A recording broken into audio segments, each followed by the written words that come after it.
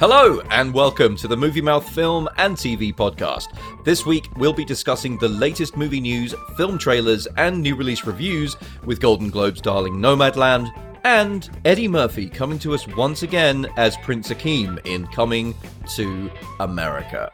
On top of it all, every week we discuss a classic film in our video store corner section, and this week we'll be heading back in time with Jean-Claude Van Damme, legs akimbo, in the Peter Hyams directed time travel actioner Timecop.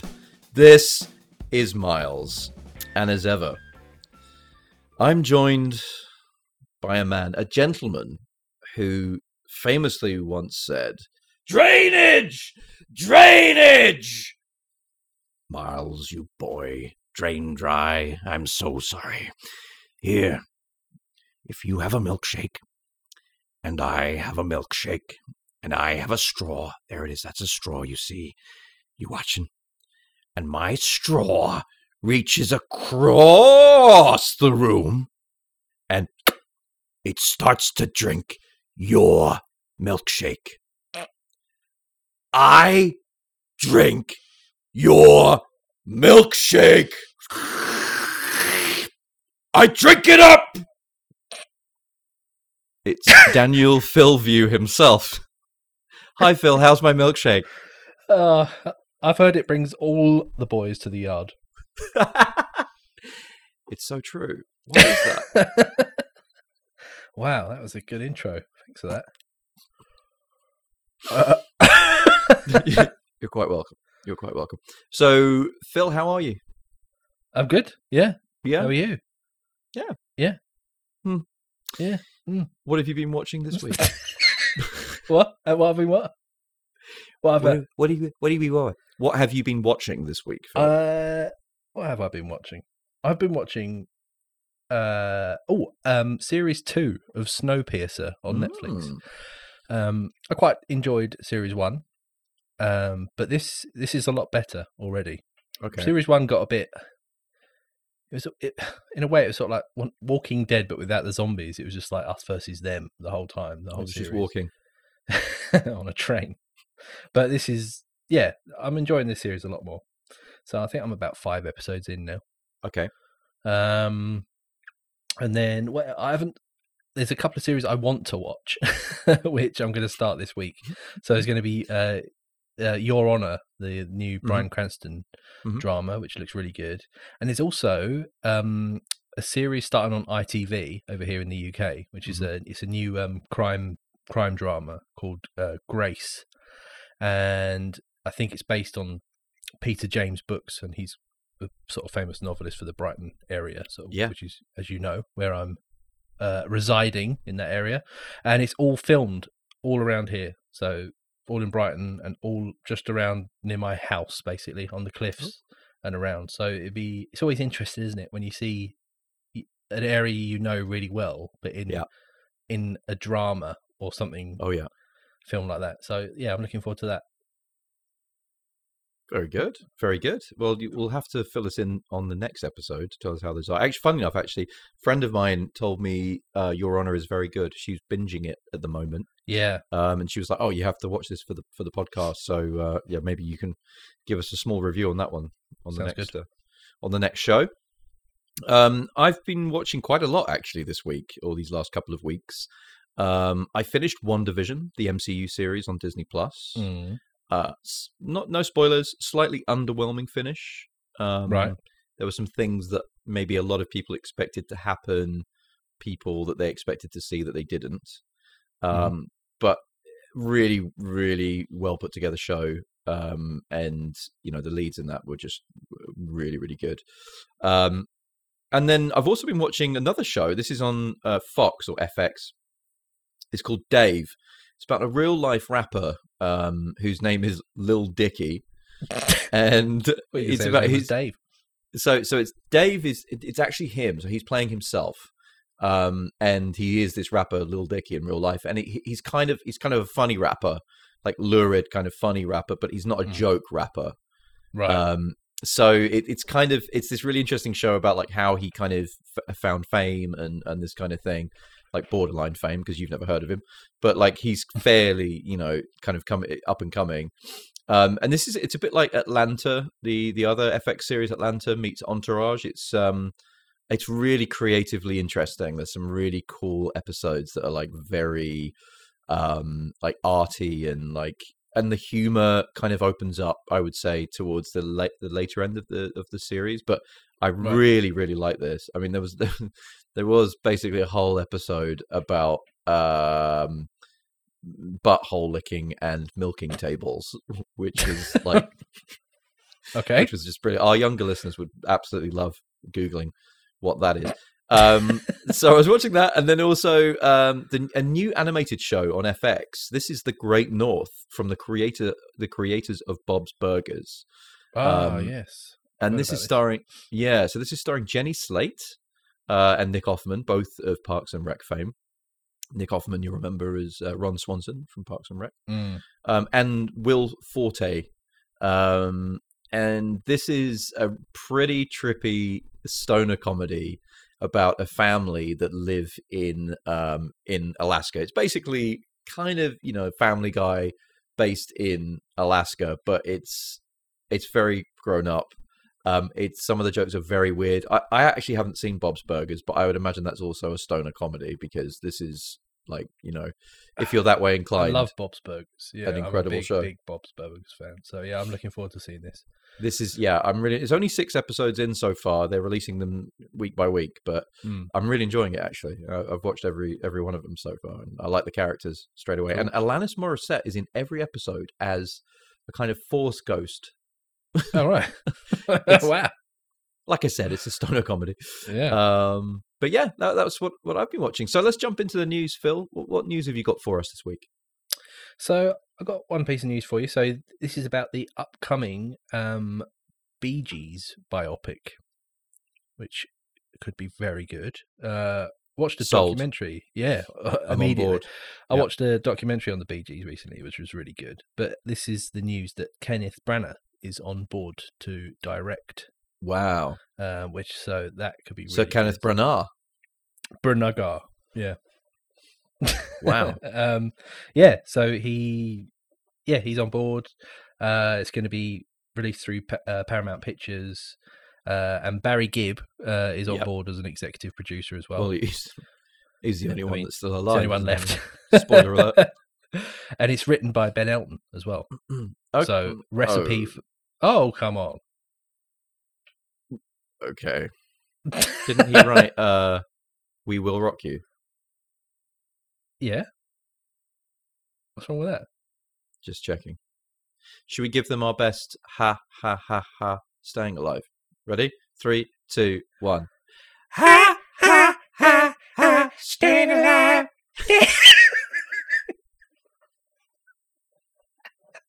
I think we could be in the film. I honestly think I could be Robin or Maurice Gibb, and you could definitely get higher be Barry. than that? Can you do higher than that? It was actually Barry that was the one that got high. He was the one that used to get really high. Do you Yeah. know that that HBO documentary you're talking about? Yeah. I watched that as well, and it was the sole reason for why I relocated myself to Miami. Because there was this whole moment when they go to the same recording studio as Eric Clapton, don't they? And then they're talking, they're like, oh yeah, we went to this recording studio. And we're like, why don't we just live in Miami? And I was like, watching it, and I was like, this little light bulb went on over my head, and I was like, why don't I just Did you look in the live mirror in and go, Miami? yeah, why don't you just go to Miami? Yeah.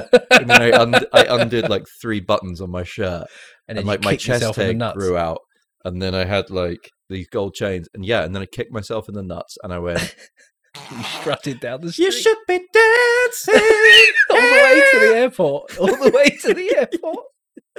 With your little suitcase. with a little case, like Paddington suitcase with little stickers on it, Strutting. in like, I don't know, crocodile shoes. Flares. Yeah. So anyway, that film's coming out. Yeah. In my news, I've got a couple of new movies actually. These were 2 from left field.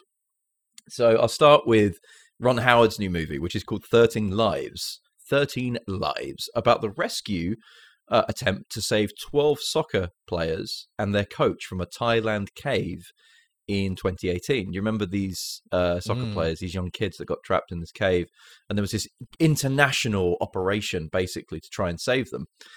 Well, this has got a pretty interesting cast with Colin Farrell, Viggo Mortensen, and Joel Edgerton all added to the cast. And they're all individual rescuers, who took part in the real life rescuer. I think Viggo Mortensen's actually playing the British guy that went in there, and Joel Edgerton, the Australian guy that kind of went through the caves and everything to save them. Right. But really interesting, and also there's a lot of drama in this story because the actual real rescue attempt, someone actually died. There was the Thai Navy SEALs went in to try and save them. And one of them died. Yeah, I remember. Sadly, so. I actually watched a documentary on this quite recently as well. Did you? Yeah, on that event, and about the rescue and how they did it. It was amazing, absolutely amazing how they did it. Wasn't Elon Musk like, let's create like a submarine or something? We'll just send in like these little mini subs and stuff. Yeah, but it's like the way that it's incredible. The way, if you can, I think it was on like National Geographic or something. But you're gonna have to send that to me because I'll definitely watch it. It might be on Disney Plus. Really interesting, and the bravery of the guys that did it was amazing. Oh yeah, they could see nothing basically. Anyway, how did they get that deep into the cave? Well, they had to dive.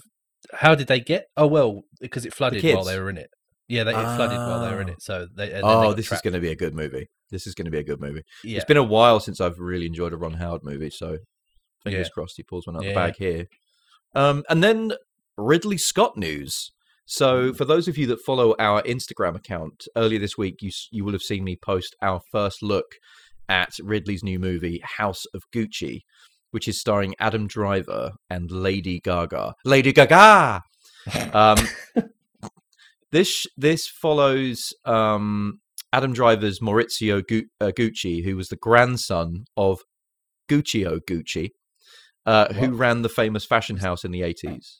This is his actual name. Guccio Gucci. Yeah. Wow. Milesy O Miles. Filio Philip. Filio Philip. Filio fish.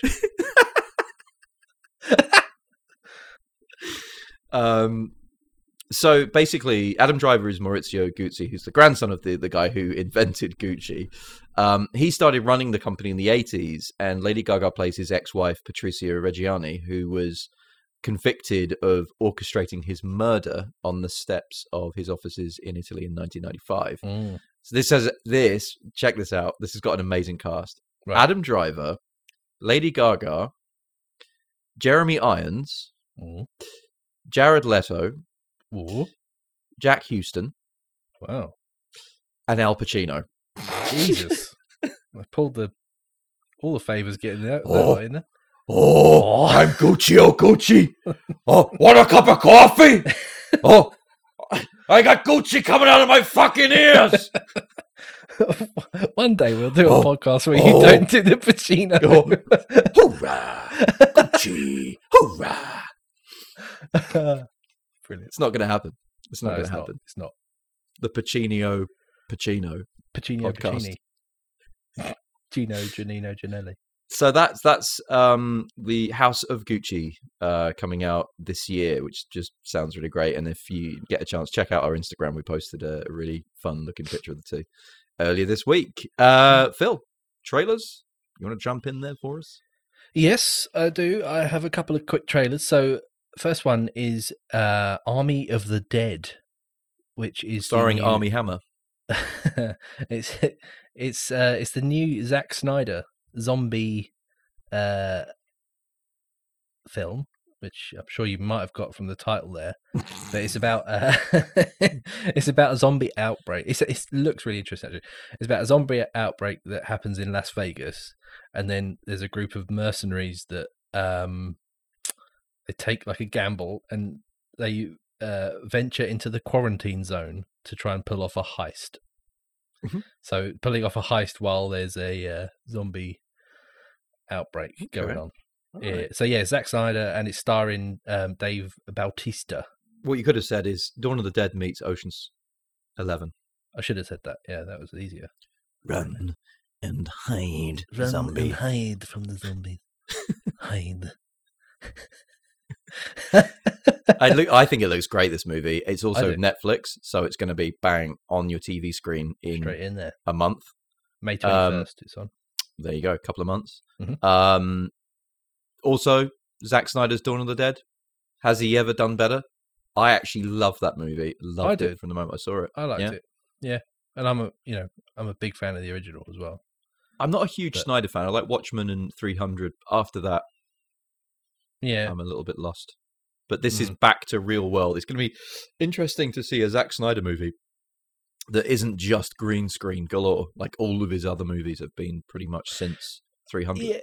Yeah, no, I agree. Yeah, you're right. But it does look like super heavy on the special effects, but they do look like decent special effects as well. There's that scene, isn't there, where you see like 100,000 zombies. 100,000, and then like a helicopter falling down a building sideways, and it looks amazing.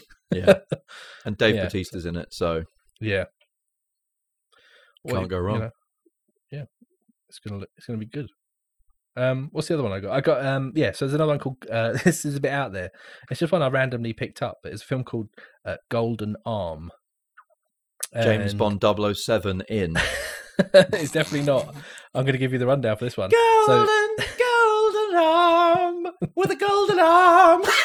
Golden arm. That's definitely not what it is. Well, I'm going to just ruin your little vision of it there. You're going to be like, this is the most serious movie that I've ever heard of. But, it's an AIDS drama starring children.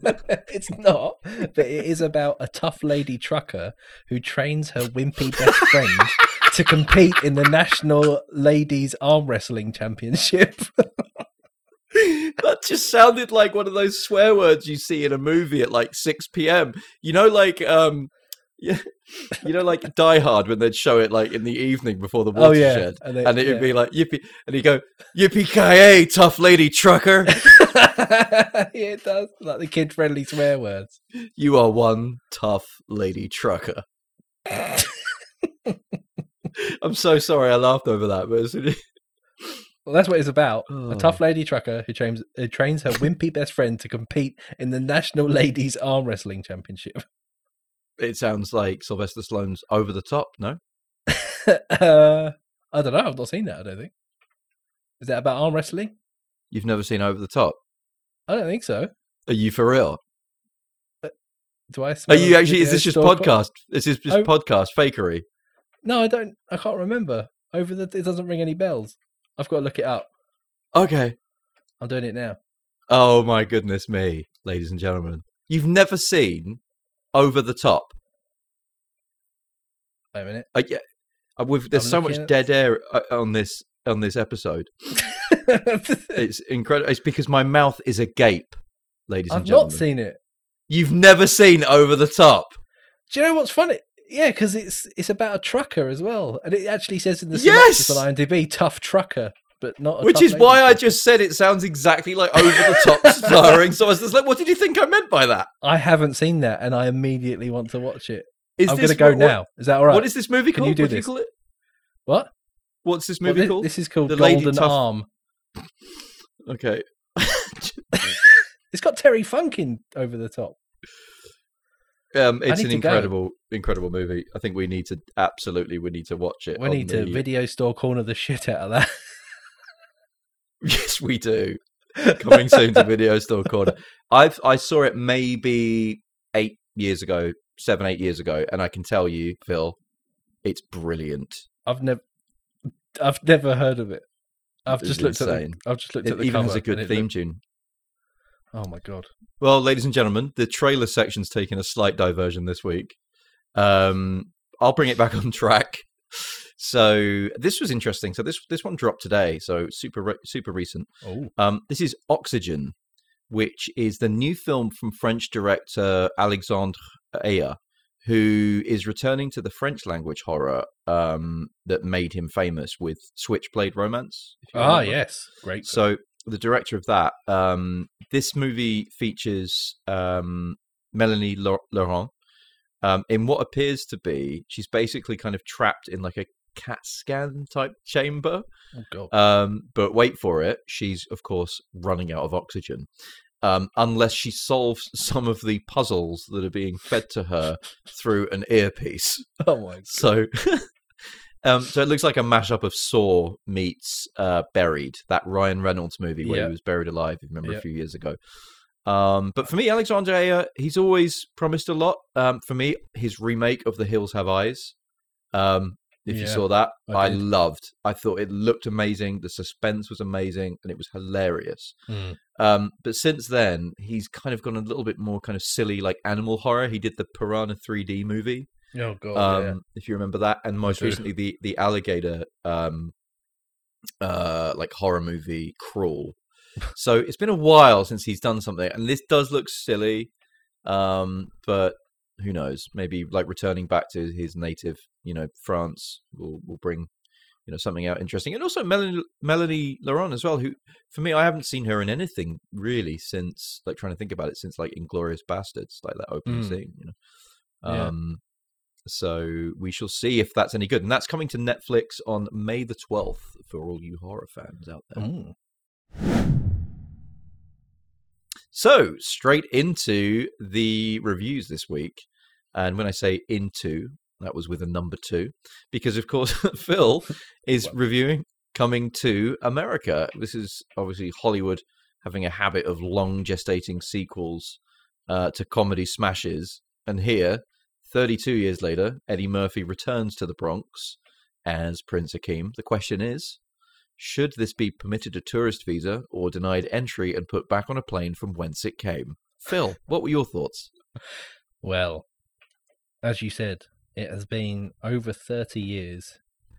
That's mental, isn't it? Since the original and brilliant John Landis directed original was released for our viewing pleasure. I think for me, that still stands out as one of my favorite comedies of all time, let alone like 80s comedies. It's just for me one I always go back to, always happy to watch it. Brilliant, love it. So that's why I think I've got to admit that when I heard that Amazon were, producing a sequel to it, I was torn, is what I was. So on one hand, I was excited at the prospect of seeing those characters coming back again and, seeing what direction they take it in. But on the other hand, I wanted them to leave it alone, as they should with a lot of things that they don't leave alone. But I think the verdict is that it's possibly a bit of both still. So this is directed by Craig Brewer, who you might know from, he did Hustle and Flow, I think in the mid-2000s, wasn't it? And then more recently, he's done Dolomite Is My Name, which I really liked. Movie. Yeah, I really liked. And I think it's the one that's that brought Eddie Murphy back to doing something actually funny that wasn't absolute dog shit for the first time in a long time. So I was quite excited when I knew that he was doing it, because I thought, well, they've worked together before, and he got a really good result as well. Him and with Wesley Snipes as well, who was also in this new Coming to America. So this time around, in a sort of spin on the original, we see Eddie Murphy's Prince Akeem returning, albeit quite briefly, to Queens to find and bring back his bastard son to Zamunda, where he's to be trained as the only son to the heir of the throne. And in a contrast to the originals, sort of, because it had quite a dated gender politics message in the original film, if you look at it now. So in this one, we see the story develop, and it sort of shows challenging the sort of long outdated cultural traditions and highlights the struggles of the women in Zamunda, and trying to fight to be allowed to run businesses and become leaders and be successful in their own right stuff. I think they managed to balance the message of that message along with comedy quite nicely, and there are some jokes and lines in this that they really did hit the spot. In particular, a flashback scene to the original, which I'm not going to go into in specific because it's quite, it's a nice scene and it'd be a shame to spoil it for people that haven't seen it yet. But I think it's cleverly done, a bit odd, but brilliant. It's not all gold, but I don't think you're ever going to be, when you're comparing it against something as highly regarded as I hold the original, you're never gonna beat it, in my view. But I think, Murphy, he's back on form.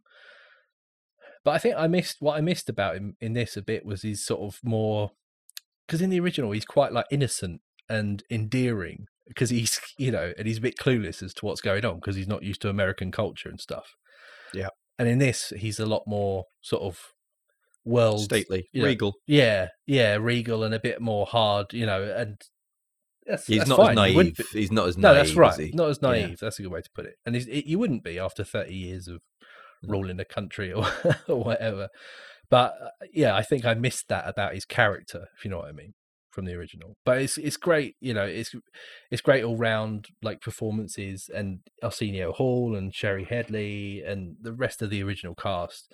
And also great turns from new characters as well. You've got Wesley Snipes playing General Izzy, who's a bit mental, but he's pretty funny. Jermaine Fowler does a great job as Lavelle, so that's Akeem's son. And Leslie Jones, I think, also does a really good job as Lavelle's mother, Mary, which I think she's brilliant as well. I think the saving grace for it is that there's so many returning characters and in-jokes. It's a proper nostalgia trip to see a lot of the faces again. Some inexplicably, like the barbershop guys. I think we mentioned when we saw the trailer, it's just like, how are they still alive? They look exactly the same as I think that's the joke, though, isn't it? Yeah. Exactly, yeah. But it's brilliant. So it's really good to see that. And I think add to it, it's got a great soundtrack. There's some really good music, like performances in it, live stuff as well. The costumes are fantastic in it, are really good. And it's just a lot of fun, really. It's not, it's not perfect by a long shot, but as I said, it's going to be nothing compared to the original, but it's bloody good fun. So yeah, I liked it, but it's not amazing, but I liked it. How about you? What did you think of it? Did it make you laugh?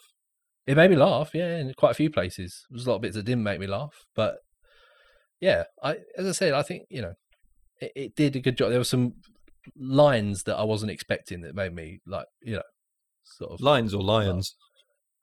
Both. I would say that I'm more on the negative side of this, but I do get it. I also like the original. I think I prefer Trading Places to Coming to America, I would say, but we've had that conversation. I think that this was a fairly cynical attempt at a sequel. I think because, as you say, correcting some of the wrongs of the original, I understand. I also do think that when you talk about the female characters in this, they are pretty much sidelined for most of it. Like, for example, Prince Akeem's wife, who we met in the first, movie, she doesn't really even turn up until, about halfway through it. I'm like, oh, so she is in this. Like, she is a character in this. Do you know what I mean? Yeah. And I didn't laugh. But then I was coming back from a skiing trip and I was very badly burned. I was very badly bruised all over my body. So I wasn't in the best frame of mind. But I didn't laugh. I didn't really find it funny. I agree with the character of Akeem. I think he just felt too world weary and, like, a little bit down, a little bit, not kind of up, and they had that chance to kind of bring him in and I think continue the character on, from where he kind of left off. I get the decisions. But yeah, I didn't love this. I hate to say it. And I've read a few reviews of it as well, people that either really liked it or really didn't, and I think sadly for me, I'm more in the I didn't really like it. Yeah. Fair enough. But the trailer was great. The trailer was, but maybe they did the old trick, didn't they? They sucked you in for all the good bits. Yeah, it's like there was that scene, wasn't there, in the middle of, like, with the son's character, and he's kind of talking to his hairdresser. Yeah, and she's like, "Oh, what about these sequels?" And he's like, "Oh, well, they always know. Leave it alone. Never make a sequel. The original's good enough." And I'm just like, come on, dude. Like, Yeah. it's not like you don't say that to make the movie better all of a sudden and just be like, oh, now you can get away with it. Do you know what I mean? Found it all a bit too cynical. I found and this always grates on me, but the product placement stuff was really well. It was one scene in particular was when what for McDowell's? Are you talking about for McDowell's? Well, obviously they're talking McFlurby. about McDowell. Yeah, the McFlurby, but then he talks about Pepsi. Yeah. And oh my God, he might as well have just fucking looked at the camera and gone, the delicious taste of Pepsi. It's just like ridiculous. Akeem, you want a delicious Pepsi? It's cold and it refreshes me. It'll burn your throat when you burp a little bit. It's sterile and I like the taste. It's sterile. The 5 P's of Pepsi. Yeah, anyway, but that's aside, fine, whatever. But yeah, I mean, there was a lot of the money rehashed jokes, weren't they? They got the Big Mac, we got the Big Mick. In this one, it was they got the McFlurry, we got the McFlurby. Yeah, I think. Okay. Yeah, but I think the main thing in it is that it was a shock to me how many of the original cast were in it. Like, it was...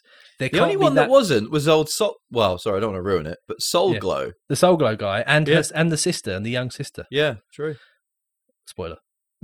Spoiler alert. Yeah, but like everyone else, like how many, films 30 years old, really, could they get that much of a cast back into? I think they did a pretty good job. Saying that, though, some of the main characters are also still Eddie Murphy and Arsenio Hall, so I suppose they're... Yeah. They were good, though. I like that. I like Arsenio Hall being back. Yeah. It was good to see him. I thought Wesley Snipes, as you said, I thought he was, for me, probably the standout. I don't know. Some terrible CGI in this movie, by the way. The kind of CGI that should be burned with fire. Yeah, some of it, yeah. Some of the... I don't want to say too much, but the de-aging stuff was really good. Yeah. Well, that's what I didn't want to, spoil. Yeah, we won't go into too much detail. Come on. All right, let's move on. Phil and I are going to fight over this one until the end of time. They come around and slap you. Good luck, buddy. You got a plane right ahead of you. So where can our listeners watch this, Phil? Amazon Prime. It's available right on now. Amazon Prime right now. Fan-dabby dozy. Thank you. Indeed. So for me, I sat down to watch Nomadland. This is the third feature from Chloe Zhao. And this basically shows her view on the frailties of the American dream. So a slight departure from Coming to America. Okay. It follows... No one gets chased by a lion in this.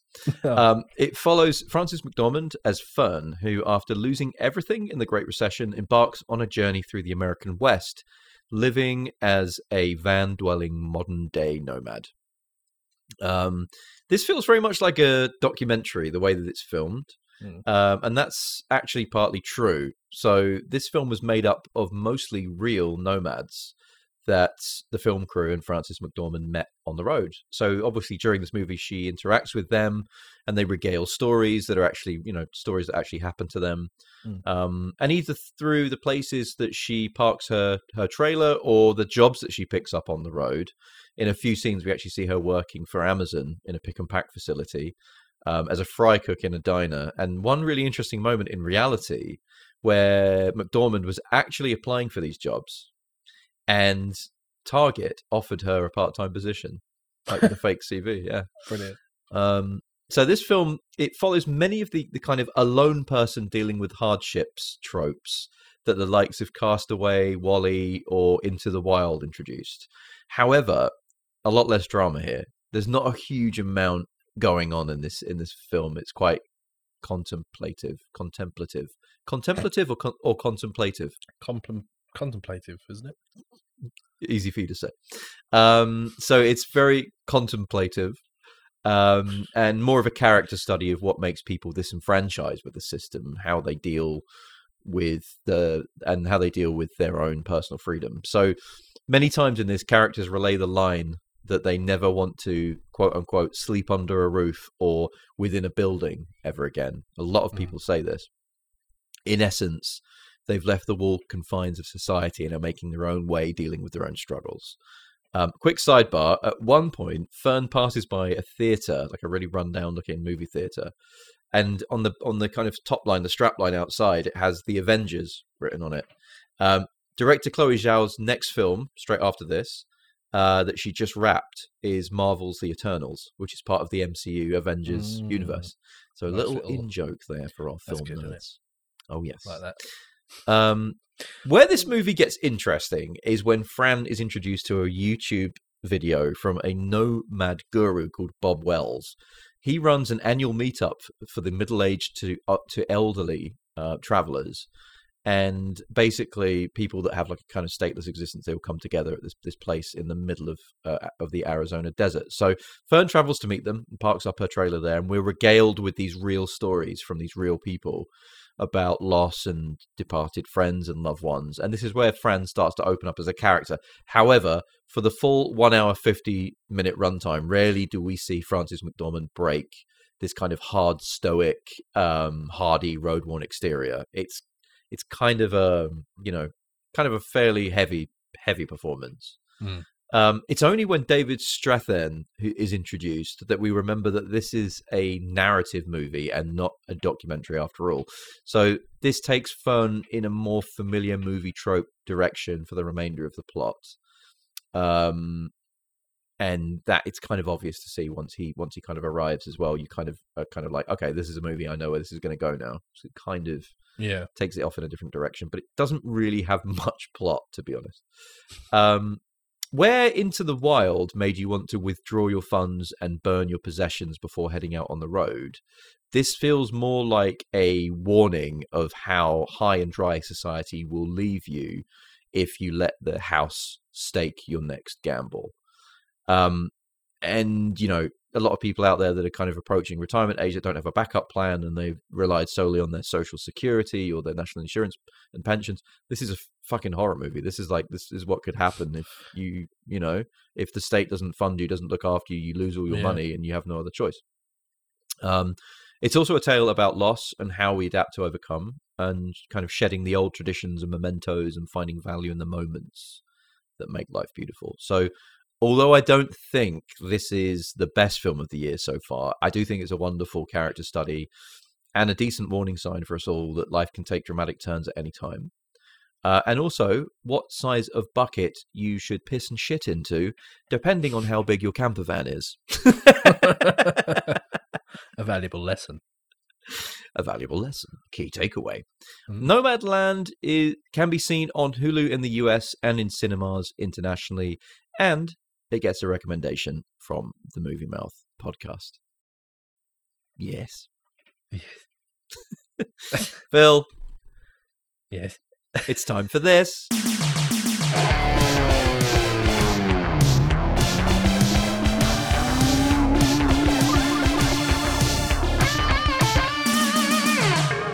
Video Store Corner. Welcome, Philip. Dry your feet. I can hear the rain outside. Dry your feet. It's absolutely taming it down. There's a bucket there for your umbrella if you want to pop that in, so it doesn't get the floor wet. I've just done a shit in the bucket. What size is it? Was it a 7-gallon or a 5-gallon? Oh, it's a 5 because that's all I could fit in my camper van. Perfect. By the way, if you have back problems, I recommend a 7-gallon bucket, as told to me by Frances McDormand in the movie Nomadland. Okay. So, welcome to the video store corner section of this week's podcast. You've got in here. There's quite a few tapes, and a lot of them are from the 90s. A lot of them starring action superheroes, whatever. Action superheroes. Superstars. My favorite. There's quite a few over there in the JCVD section, which is a new format. It's somewhere in between JVC, VHS, and DVDs, but it's called JCVD.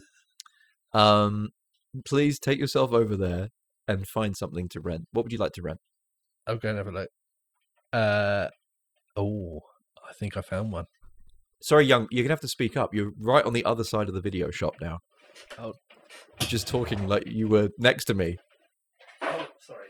You're ruining the illusion. I think I found one. Oh, you have?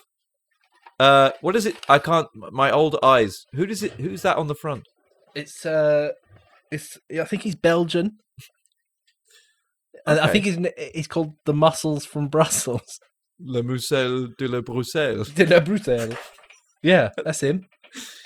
Oh, what's the movie called? Timecop. Ah!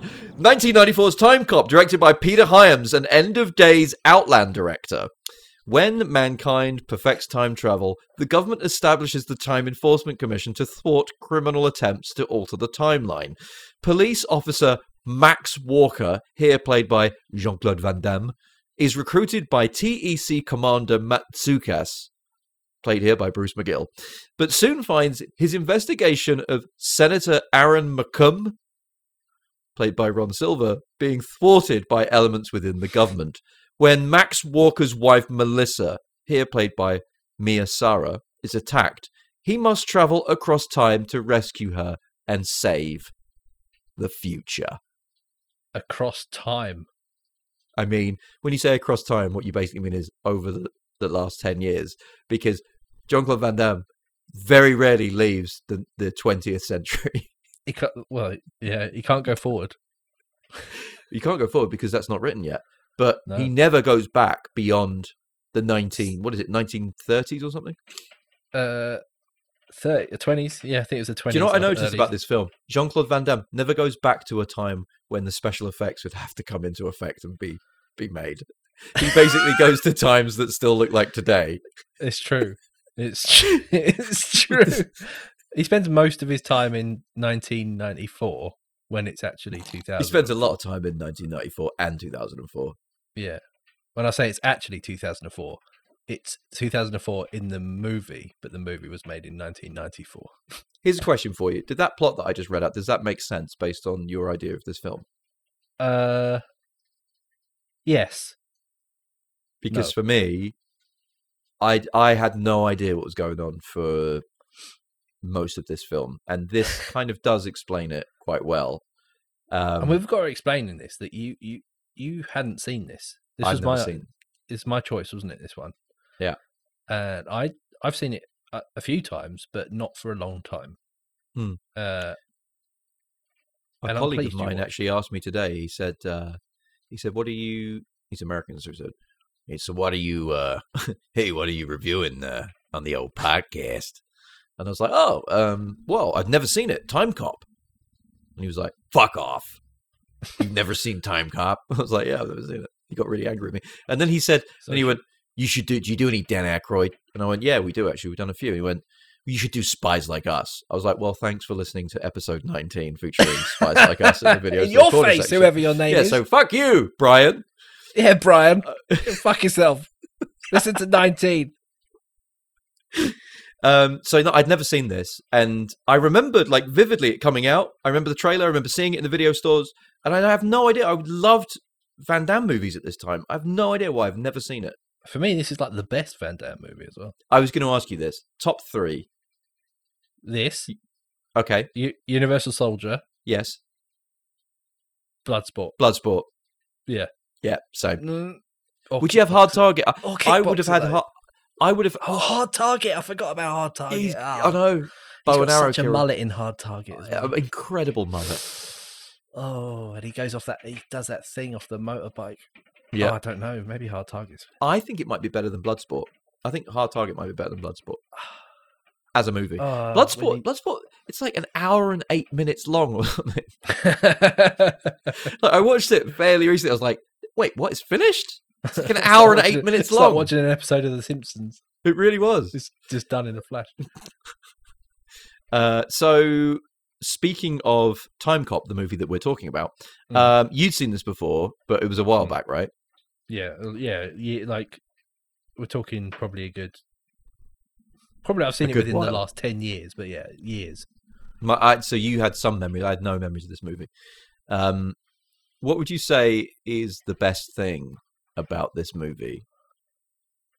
What are we talking like? We're not talking about favorite scene or anything. We're talking about Whatever you want. What's the best thing about this movie? From a technical, right?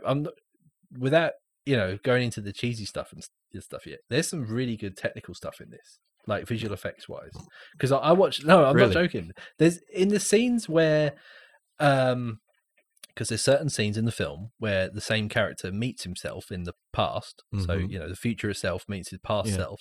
And one of them is And incredibly darker coloured in the They film. are because of the way they've had to do it. But did you notice though And it's funny because I actually watched a video on this explaining how they did it a couple of years ago. Mhm. But there's a scene where Senator McComb meets his past self, McComb. and he actually passes himself a piece of paper. Yes. And you might not have picked up on it, how clever it looks, but it's a really good special effect. And I think it turns out that if you look at it closely, and it's only because I'd seen the video on it, otherwise you wouldn't notice, but they superimposed like an arm in there. Okay. It's like there's some really clever special effect stuff going on. I know it looks a bit janky sometimes. Yeah, like for example, the time.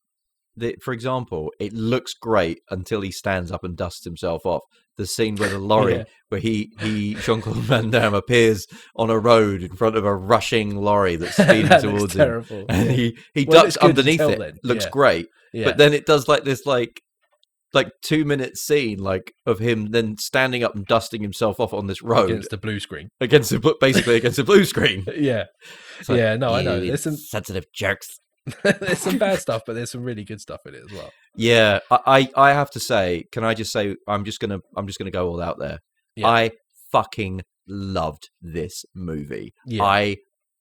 Will be in my Miles Gets Home from the Pub rotation. Stick on Timecop.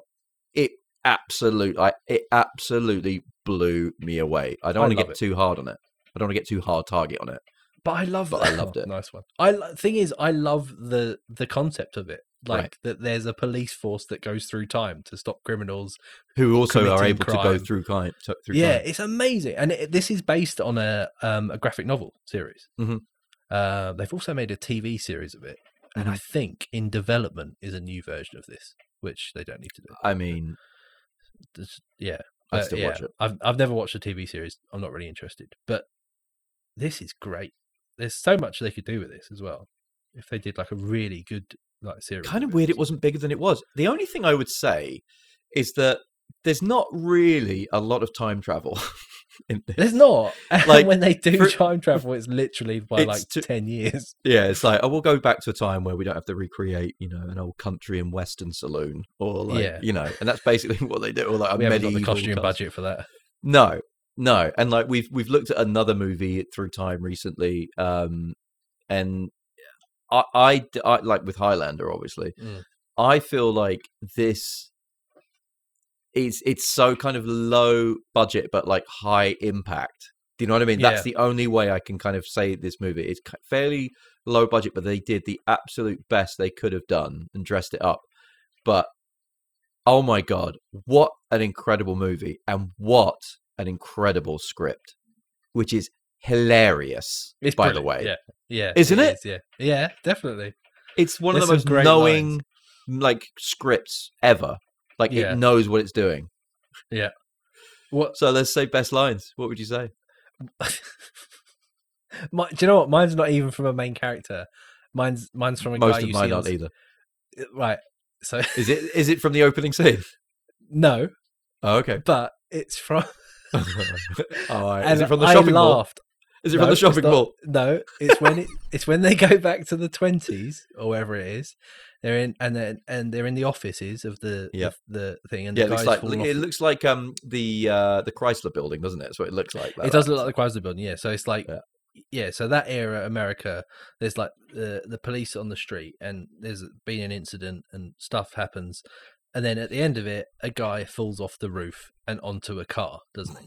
Yeah. Right. Which is great. Yeah. And it looks really good actually when that happens. Yeah. But it's the fact, right? And it's comedy, but I don't think it was meant to be, because it's oddly serious but hilarious. The camera zooms really close up to the policeman's face, right? And he just goes, who's just sitting on the side of the sidewalk. In this really weird accent, the policeman just goes, he looks at the guy who's just landed on the car, and he goes, "Tomorrow might have been a brighter day." Then he just cuts off. Do you know what I think this was? Did you see who produced it? No. Our old friend from Darkman, Sam Raimi. Was it? Oh, yes. So I did see it in the credits. I forgot. Yeah. I have this weird feeling that Raimi added some Raimi-isms like that. Oh, that would make complete sense. Yes. Yeah. It just went straight in his face. It really did. Tomorrow might have been a brighter day. Yeah, doesn't he say something when the guy's falling out of the because the same guy is falling, and then he goes through time, and he misses, and he disappears, and then he comes back. And then he comes falls through back the in. Yeah, they Does put he him say back it? in. Jace, by Jace, Mary, and Joseph, or something like that? yeah, it's really weird. There are some choice lines for me. Yeah, We'll do a trade off because I've got a few. Have you got a few? no. Okay. I'll just say that Opening one, scene. Can I just say, when I watched this, I wasn't. Let's just say of my right mind. Let's just say. Right. But I also had the munchies. Let's put it that way, and then people will be able to discern what I meant by that. Fair enough.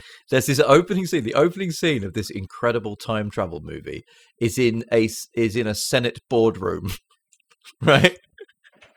And some guy walks in a flasher Mac and sits down at this table with like generals and like politicians around it, and he's like, he's got this like dossier, and he's like, "Thank you for joining me, gentlemen. Basically, the scientist that's been working for us all these years." I'm like, yeah, he's like, he did this, he did that, he invented the nuclear bomb or something. He's like, well, he spent the last 20 years inventing time travel. And this senator like basically stands up, looks at the camera, he goes, "Time travel? Well, beam me up, Scotty." Oh yeah, he does.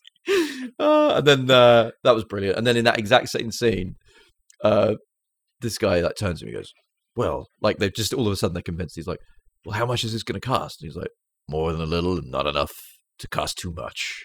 Yeah. Like, what? What like, did he just wait, say? what? Does that even make sense? No. And then he goes, well, let me put it this way, General. Because I think it was the general that asked him. Well, let me put it this way, General.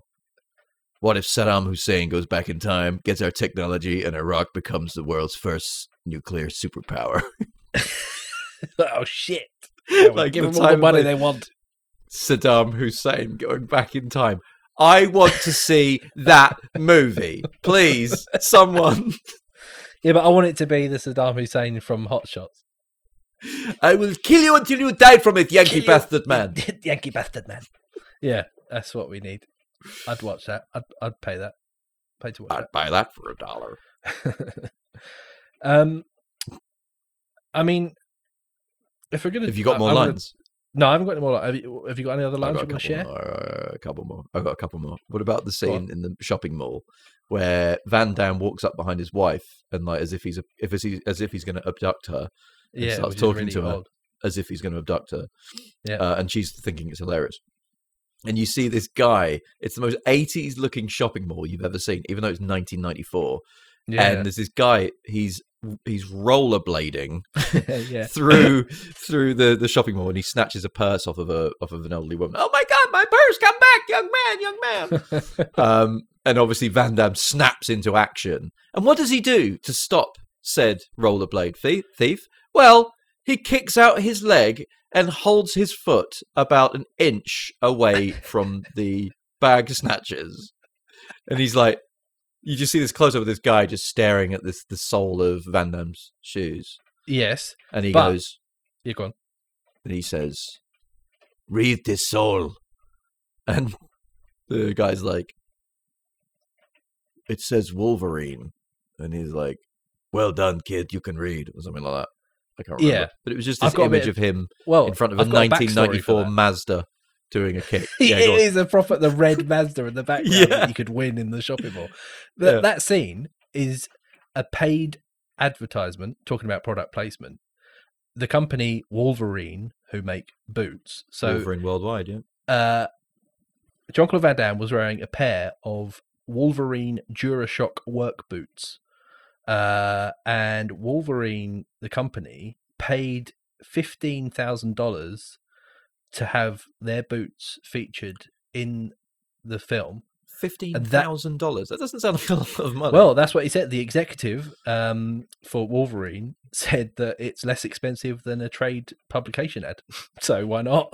They got it on screen. Chuck it in the movie. And they even made him read out the title of the bloody company, didn't they? Yeah. So there you go. It's just a big advert. The 5 W's of Wolverine. But now I really want to buy a pair of Wolverine DuraShock work boots. Me too. And shove them in rollerbladers' faces. Yeah, just do like a kick in someone's face and hold it. Can you imagine me trying to do that in a shopping mall? I would love to see it. I'd love to see it. I mean, we both used to work in a shopping mall. It could have did. been a possibility about 15 years ago. We probably would have done that. Had we watched this film back then, we would I have done definitely this. would. I We 100% would have done that. It would have been part of my actual job. I liked it when his wife. I liked it when his wife goes like he rollerblades off or whatever, gives the purse back, and his wife goes, "Oh, what happened?" And he's like, "He's a smart kid. He read my mind." And the wife goes, "With your accent, he'd have to." What a bitch! This poor Belgian guy. I mean, he's travelled all the way from Belgium to. How's her where Belgian? Are they?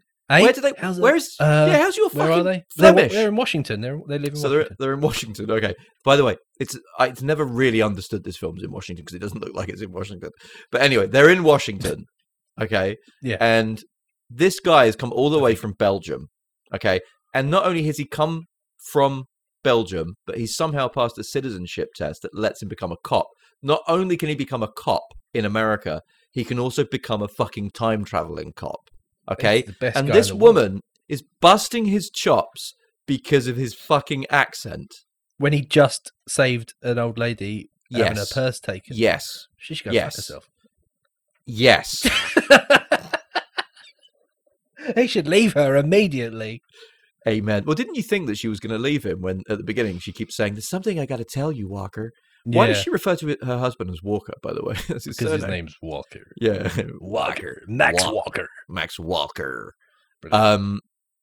Walker, there's something I've got to tell you. He's like, what? He's like, "Oh, can it wait? I've got to go downstairs and answer this telephone." That's actually a very good Jean-Claude Van Damme impression. That was good. I thought it was the film. What does my boot say?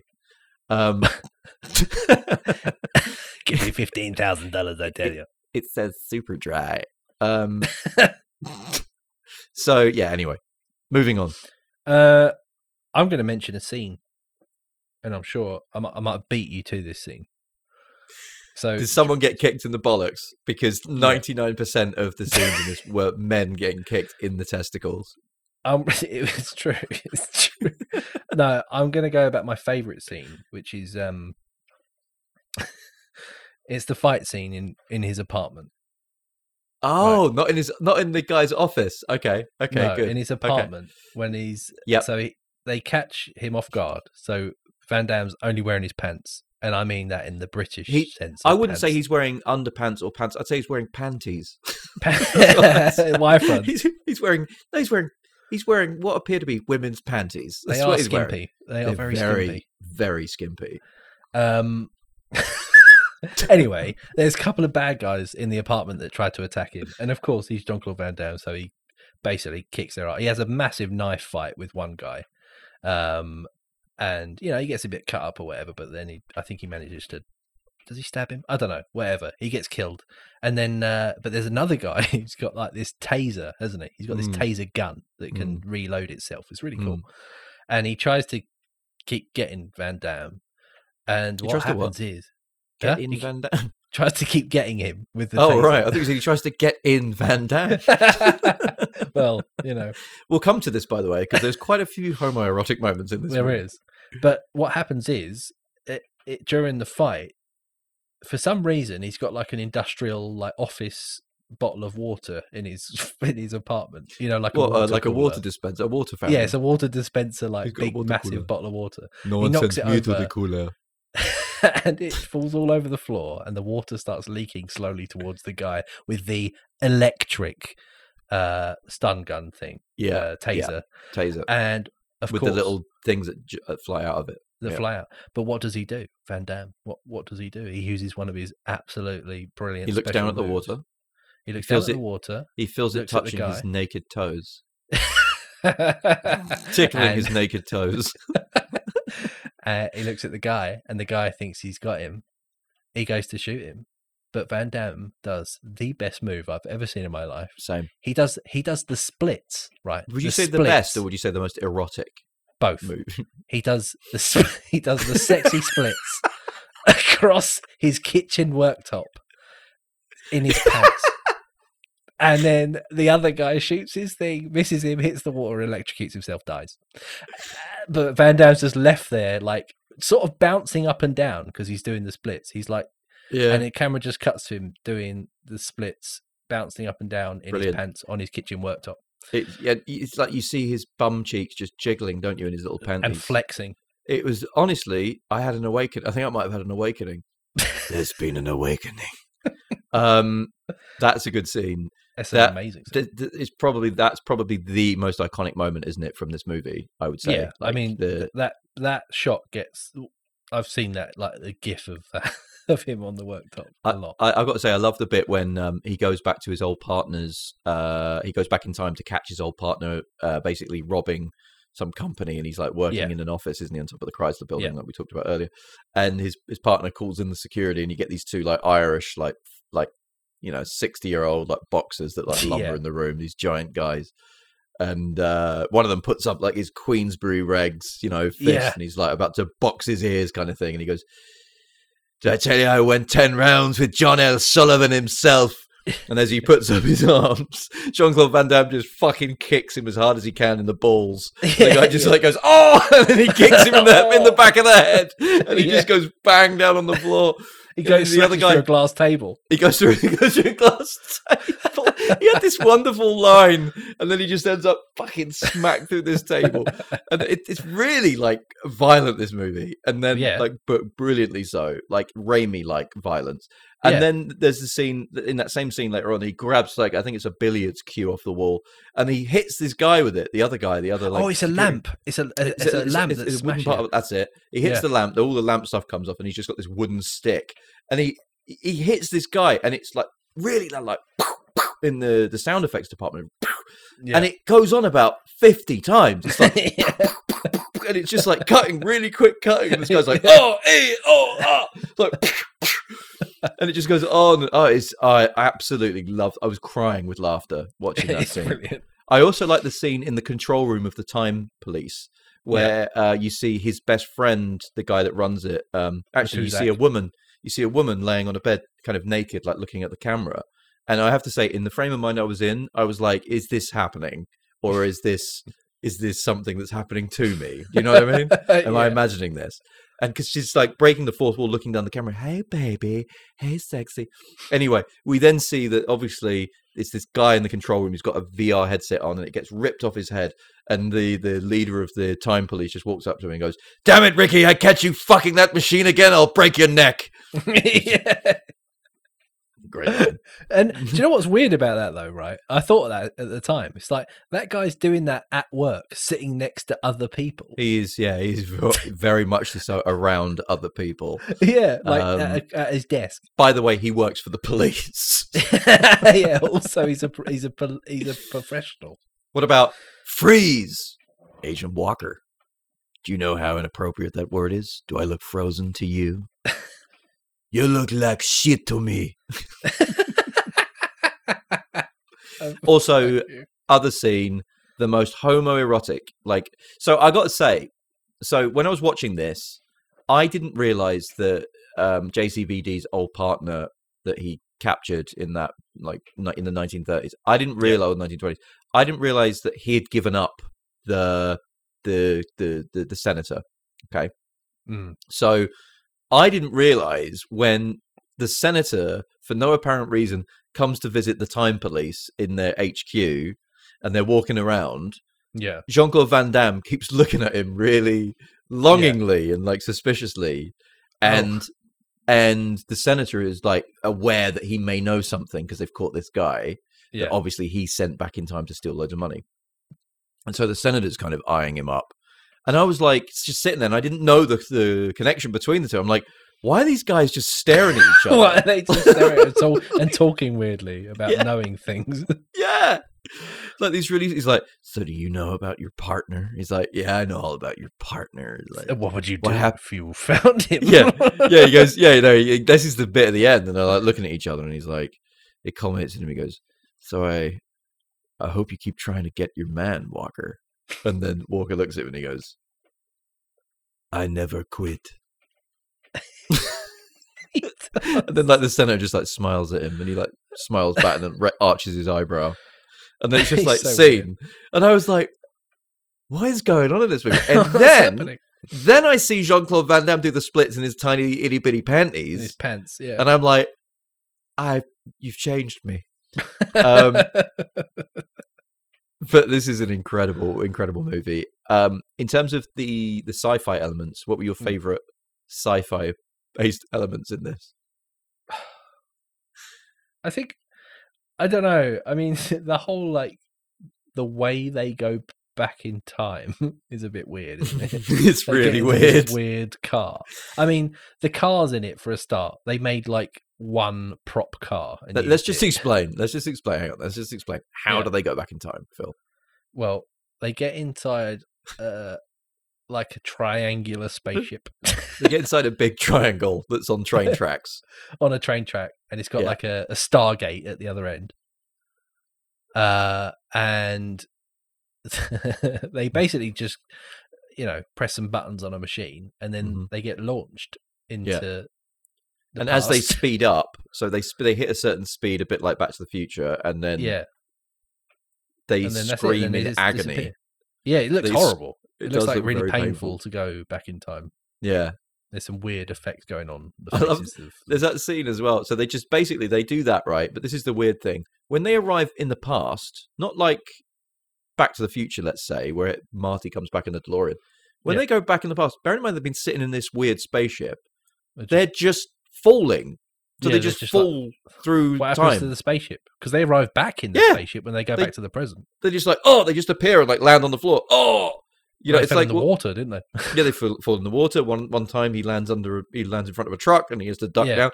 One time how did they make the guy who is found guilty of stealing from the past? Yeah. How do they make him fall off the side of the building? Did they put him in the machine and push him back in time? Push him back in. So that he is now... And then have to triangulate that location, or did they just that was quite exact? Considering they couldn't even put them on the fucking pavement, they put them in the middle of a lake. Right. Here's a question for you. You just sentenced this guy to death. Why are you putting him back in time and firing him off the side of a fucking building? That's expensive. That's an expensive way to... Well, because they want the 20s to clear it up, don't they? It's a very expensive thing. It's also really fucked up when you think about it. Also, if you think about it, the whole point of them going back in time is to stop things being altered in the future, right? And causing, like a ripple effect on time. So what do they do? Sending a guy so he suddenly appears out of nowhere and falls off a building that they all see and witness. This is what I'm talking about. He just appears and then lands in a car. This is what I'm talking about. I don't think they do that. Here's another question for you. Jean-Claude Van Damme goes back in time, comes back into the future, and he's fixed something, comes back into the future, and everyone's a little bit different. Oh, I don't know who you are. You're not my best friend. How the fuck was the decision made for him to go back in time in the first place if he no longer didn't know who he was properly? Oh, you've raised all these things. But you know what? I can't. So here's the thing. I watched this once, and I wasn't of my right mind. I watched it again today. Yeah. And I got all these little nuances. You were like, what? I was like... I've got questions now. I was like, I've got serious questions after this movie. But before you were like, you just went on for the ride. Yes. Did you cry with laughter at the end when Jean-Claude Van Damme's wife is on the roof and it's pissing down with rain and there's a villain that's just stood there and something happens to her? I think she slips and she rolls, but she doesn't just roll off the roof and then hit someone. She slips, slides down the side of her roof, slides down another part of the roof, falls up against the chimney, slaps her head on the chimney, and then falls forward and rolls down the gusset between the roof and the chimney. Bounces off of that, grabs the gutter breaks, she falls and then hits the guy, and then the guy falls off the roof as well. And she shot him in the nuts. While that was happening. Yes. And I was like, why is this going on so long? Why is she still fall? I walked away. I went to the toilet. I came back and she was still falling off the roof. I think we think differently about this. Because I just appreciate the stunt performance in all of that. I love stunts like that.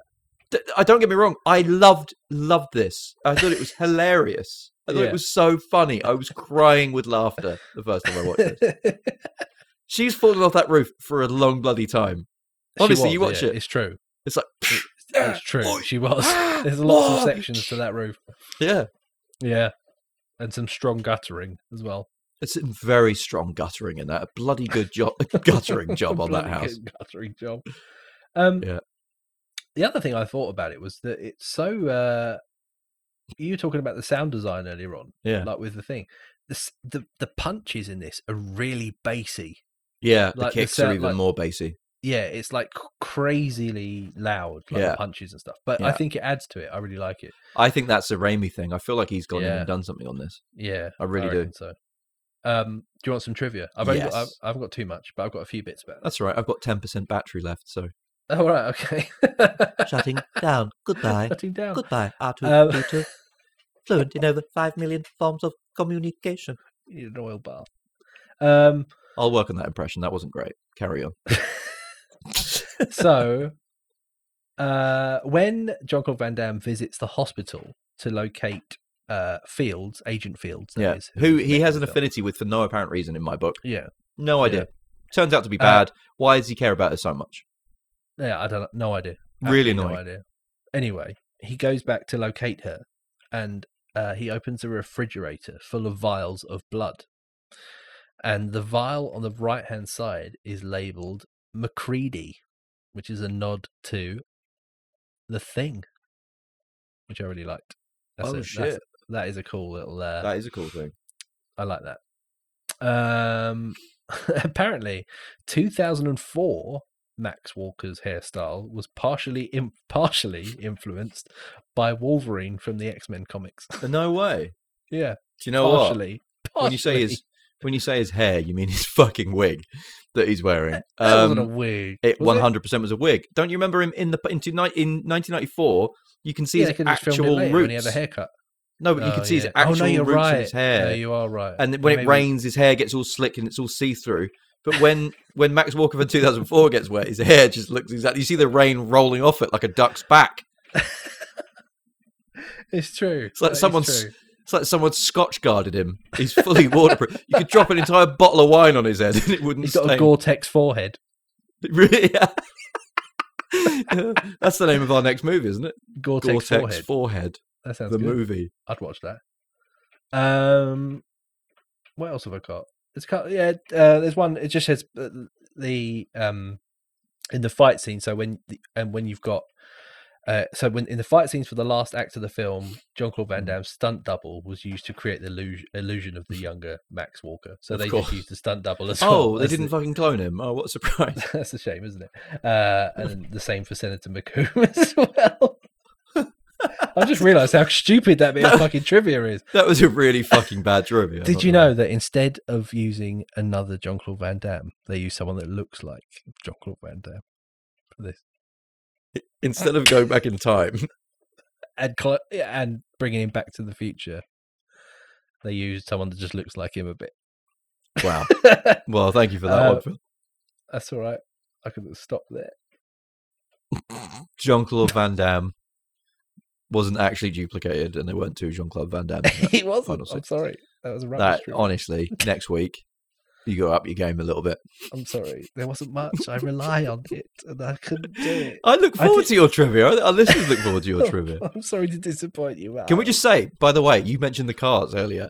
That car at the end, I think it's the first time you really see a car in this film. Like you see the interior of a car a lot, but you don't often see the outside, do you? You see it driving outside his house, and then just in the right car lot, like the parking lot of the police building. Yeah, But all they are the most 90s looking boxy cars. With they look like Clark Griswold's like family car, like the station wagon with like the wood panel on the side. Yeah, but then it's got like bits of polystyrene glued onto it, polystyrene blocks all over it. Yeah. And it's just a real disconnect. They look like the shittest future cars you'll ever see in your life. Yeah, like the end scene is this old house where he lives, and he's just driving home, I guess, to see his wife. But it's just you just see him driving this. You just see this car pull up to this old house, and it's the final scene as the camera pans out, and you just see this weird looking future car next to this like normal house. So stupid. Yeah, it looks. I was laughing so much. I love this film. It's definitely now in my top 3 JCVD, which is crazy because I used to love him as a kid. and I highly recommend it. I highly Massively recommend Timecop. You got to watch it. It's great fun. One thing I did want to say to our listeners is we are now going to be publishing our video store recommendation, video store review of the week. So we'll be pushing that out on our social channels so that if anyone wants to watch that movie in time for our podcast coming out, it's there for you to do so. Thank you very much for listening. Phil, any last words from you? No. So join us on the next Movie Mouth podcast, which...